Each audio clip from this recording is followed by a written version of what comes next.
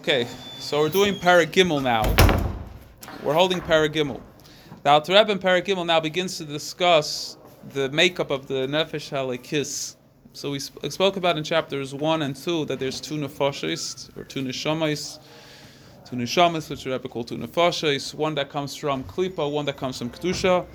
The one that comes from Klipa is known as the Nefesh HaBahamis. The ones that come from Klipa, from Kedusha, is known as the Nefesh HaLekis. And we explained that the one that comes from Nefesh HaLekis is a Chelak HaLakam Imal Mamish.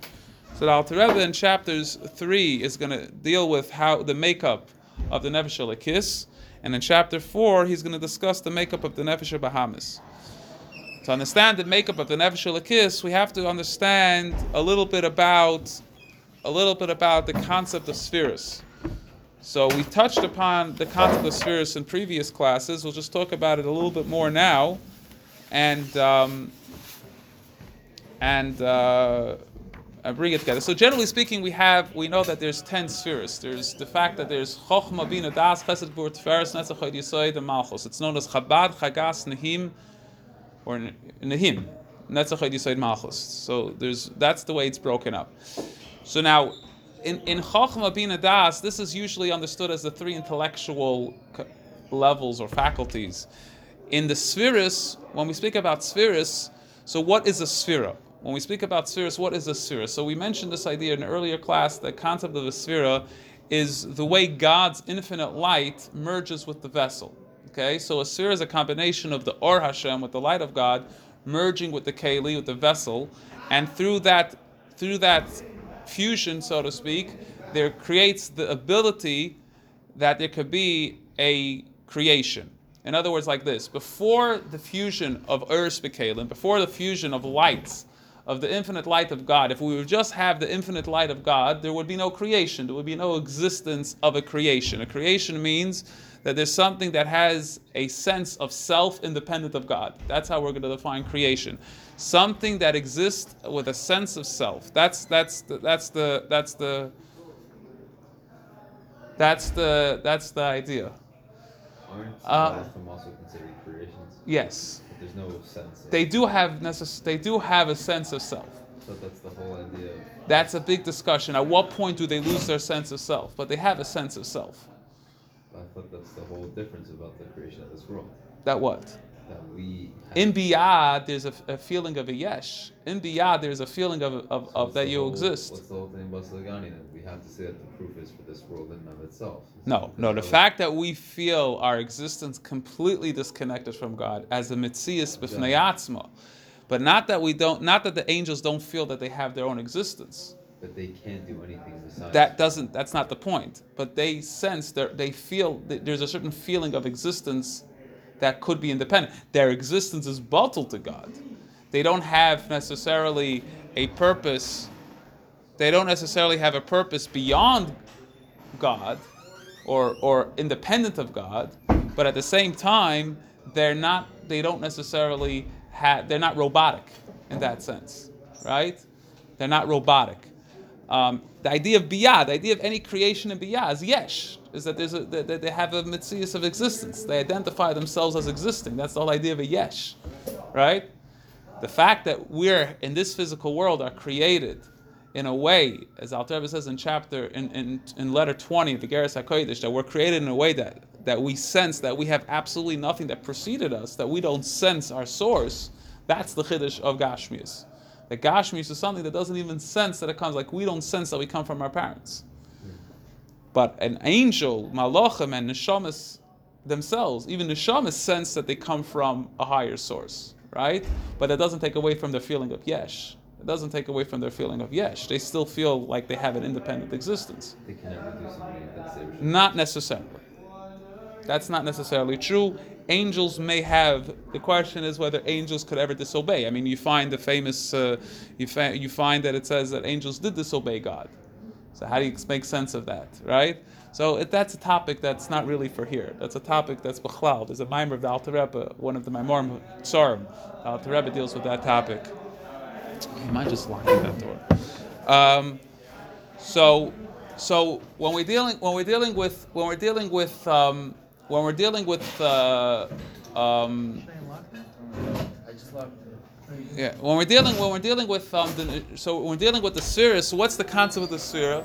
The concept of the spheres are that you have the light merging into the vessel, you have the fusion of light into vessel, you have the fusion of the infinite being now restrained to some extent by a vessel, creating something that has the ability to create a yesh. That's the whole idea of Eretz merging into Kalim. So in Chassidus it talks about that there was a trial run, so to speak, that God went through to create this process, which are known as the worlds of Toyu. And in the worlds of Toyu, there are generally three worlds of Toyu: Akudim, Nikudim, and Brudim. Right? These three worlds were, so to speak, practice runs of trying to get a fusion between Eretz and Kalim, and they all didn't work out, so to speak. Eretz were too powerful, and therefore they weren't able to mesh with the Kali. We're not going to get into this too much. The first place where Eretz was able to mesh with Kalim began with the worlds of Tikkun, which is primarily the world of Atzilus. In the world of Atzilus, there was the ability for the Or to match up with the Kali. And that's why... What? Obviously, God could figure it out. It was just that God wants this process. God wants it to be a Toyu energy, and God wants it to be a Tikkun energy. So, in the terms of description, we're describing it as if the Toyu energy, at the times of the Toyu energy, is seen as being not able to have the Ur meshing with the Kali, versus the Tikkun energy is where the Ur could mesh with the Kali. So in order for there to be creation, you have to have Eretz merge into Kalim.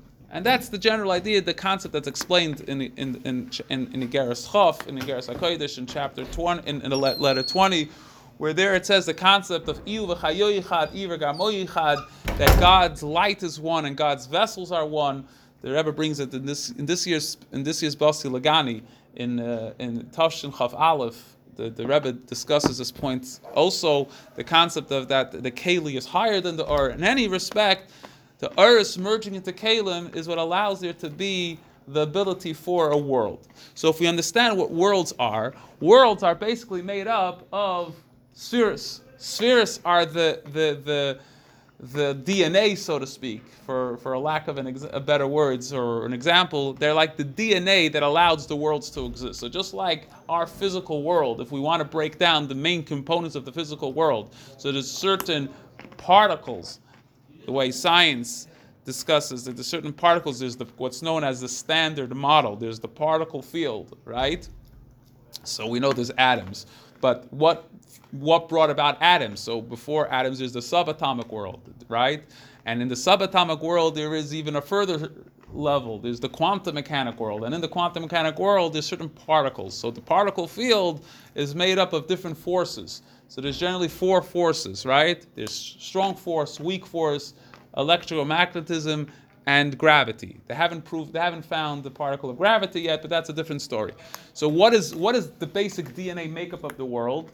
There's four primary, at least, I mean, the truth is in the particle field there's more than four. There's like eight or more of particles that allow for existence to come about. That's, so to speak, the DNA of the world. Everything in the world has to have it. Every single thing in the world has these things.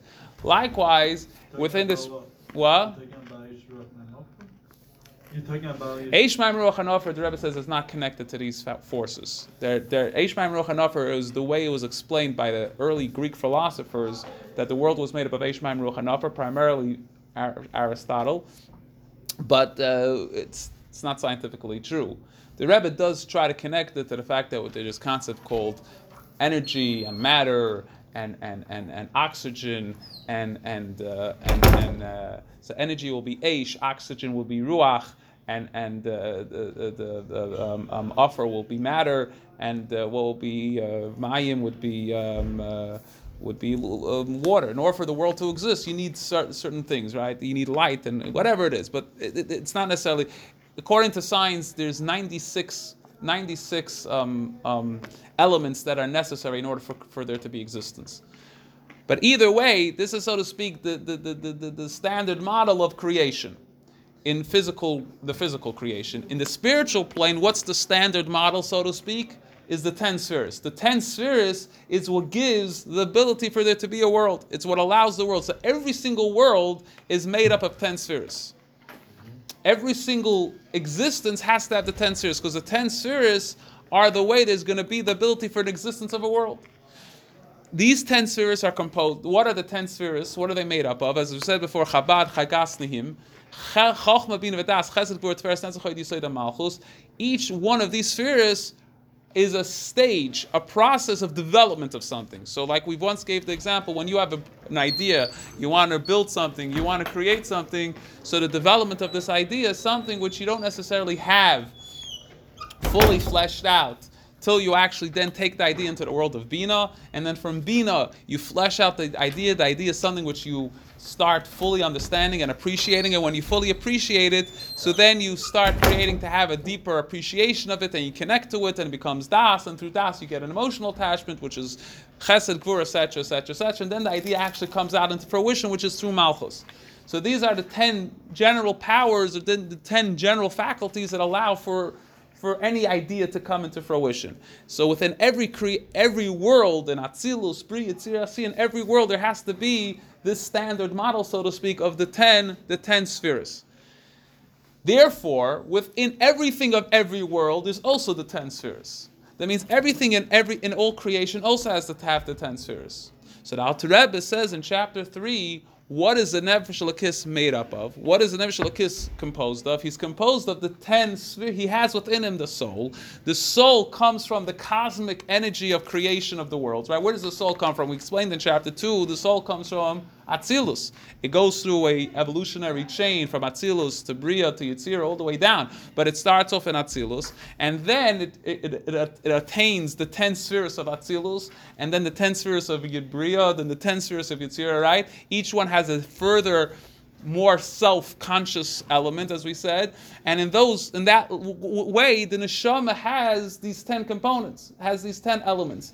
And these 10 elements are a complete copy, so to speak, of the 10 standard model, 10 forces of Chabad Chagas Nihim, right? So the Nefesh Elokis is comprised of these 10 elements, yeah?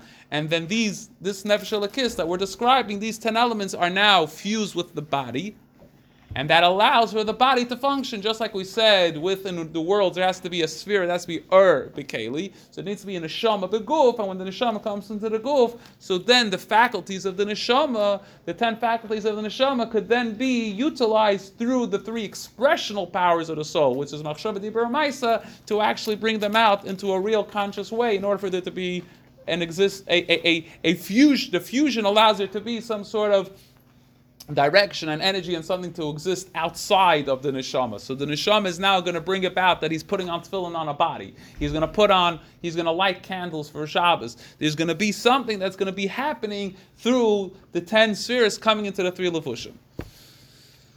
So now, says the Alter Rebbe, Hine kol b'china madrega misholish elu, nefesh ruach neshama, klula me'esher b'chinos. So now the neshama we said is made up of 5 parts. Nefesh, ruach, neshama, chai, yechida. They're made up of 5 parts. Each one of the 5 parts has also 10 spheres. That means in each one there's 10. So it's not like we just have 10 in total. There's really much more than 10. And each one of the 10 has 10 of each other, right? So there's a scala, so there's really 100. Each one is 100, right? So that's why you can have the concept of, we say in Sfira Soimer, we say Chesed Shebegvura, right? The concept, right? So this idea is what the Alter Rebbe says, that each level of the neshama has the 10 spheres, and each one relates to the 10 spheres based on its level. So a nefesh, which is primarily instinctive, as we mentioned, so its 10 faculties is on a very, so to speak, instinctual level. Its chokhmah is very instinctual type of chokhmah, right? It's not a deep creative chokhmah, like, let's say, the neshama's level of chokhmah. The nefesh level of chokhmah is very instinctual. Yesterday, let's say, we mentioned this idea of personality types, that they're not so highly creative or highly intelligent, right? Their intelligence is worked within its instinct. Like almost like animals, that their intelligence, animals have intelligence, but what's their intelligence? Their intelligence is instinct intelligence, right? It's not creative, abstract intelligence, right? What's the difference? What makes man? So Shlomo Melech describes that he wants to say it in a negative, in the pejorative. What makes man greater than an animal is nothing. There's merely nothing of a difference. Chassidus takes the expression, V'yoser ha'adam min ha'behema. What is greater of man over the animal is ayin, is the state of ayin. What's the state of ayin? The complete level of abstraction. The ability to completely have connection to an abstract idea. And this is something, that's a distinction between a nefesh's type of chokhmah versus a neshama's level of chokhmah. They're both creative, but it's all relative to their level. So now, the Rebbe says that in the Nefesh Elokis, which is comprised itself of 10 bechinas, and in the 10 there's 5 levels, which each one of them has its own 10, they're keneged eser sfiras elyonos. They correlate to the 10 sfiras above. In other words, they're a copy. Where do we get this from? So in the Torah it says that Vayivra Elokim es ha'adam b'tzalmoi, that God created man in His image. B'tzelem Elokim bara oisam. He created man. Original man was created in the image of God. So Chassidus explains, what does it mean He's created in the image of God? Chassidus explains is that refers to the 10 sfiras. What is man? In which way is man comprised of being in the image of God? Just like God has 10. Not that God Himself is made up of 10. There's the energies of God, the revelations of God, which come through 10 godliness, as we spoke about, come through 10 faculties. So too, those 10 faculties are copied and are therefore implemented within the neshama. And that's what it means that man was created, b'tzelem Elokim bara oisam, with the image of God that they were created. Just to bring out this point a little bit more, we'll finish with this point. Personality types, right? Personality types are very much based on these 10 spheres also. Each sphere correlates, each sphere and each koyach haneshama has within it these levels of chokhmah, bina, das. Chokhmah would relate to a personality type that's very creative. Bina would relate to a personality type that's very analytical. Das would relate to a person who's very in tune and charismatic with other people, etc., etc., etc., right? So that is a very real thing. It relates to us, but this is because these ideas are obviously, so to speak, the way they relate to God in the world of godliness. And so now the Rebbe is explaining that they originate in the 10 spheres that allowed for creation to begin with, as we said in the beginning. And in that creation is already planted the DNA of all creation. So the soul, which the Nefesh Ruach and Neshama is a creation. So the Nefesh Ruach and Neshama being a creation, so the creation of the Nefesh Ruach and Neshama, that element of Nefesh Ruach and Neshama, the creation of the Nefesh Ruach and Neshama, comes from the 10 spheres elyonos. So shenishtalshel mehem, so they're created from there to come down into this physical world, that there should be a neshama now in the physical world, into a body that also now has these 10 faculties, these 10 attributes. So that's the beginning of Perek Gimel, that the soul being connected to godliness, being created through godliness. Godliness contains these 10 components, which are, as we said, is like the spiritual standard model. It's the DNA of all creation. So then every part of the creation, just like every part of our body has our DNA, so too every part of creation has the DNA, so to speak. B'tzelem Elokim bara oisam, man was created through that image, through these 10 spheres. So it's part of the neshama. The personality part is part of the neshama. That's the difference that parents are affecting. No, so I'm just saying is that we could understand that the concept of personalities do relate to this, but not that necessarily the neshama itself is the personality. In other words, right, in a person's personality, right, correct.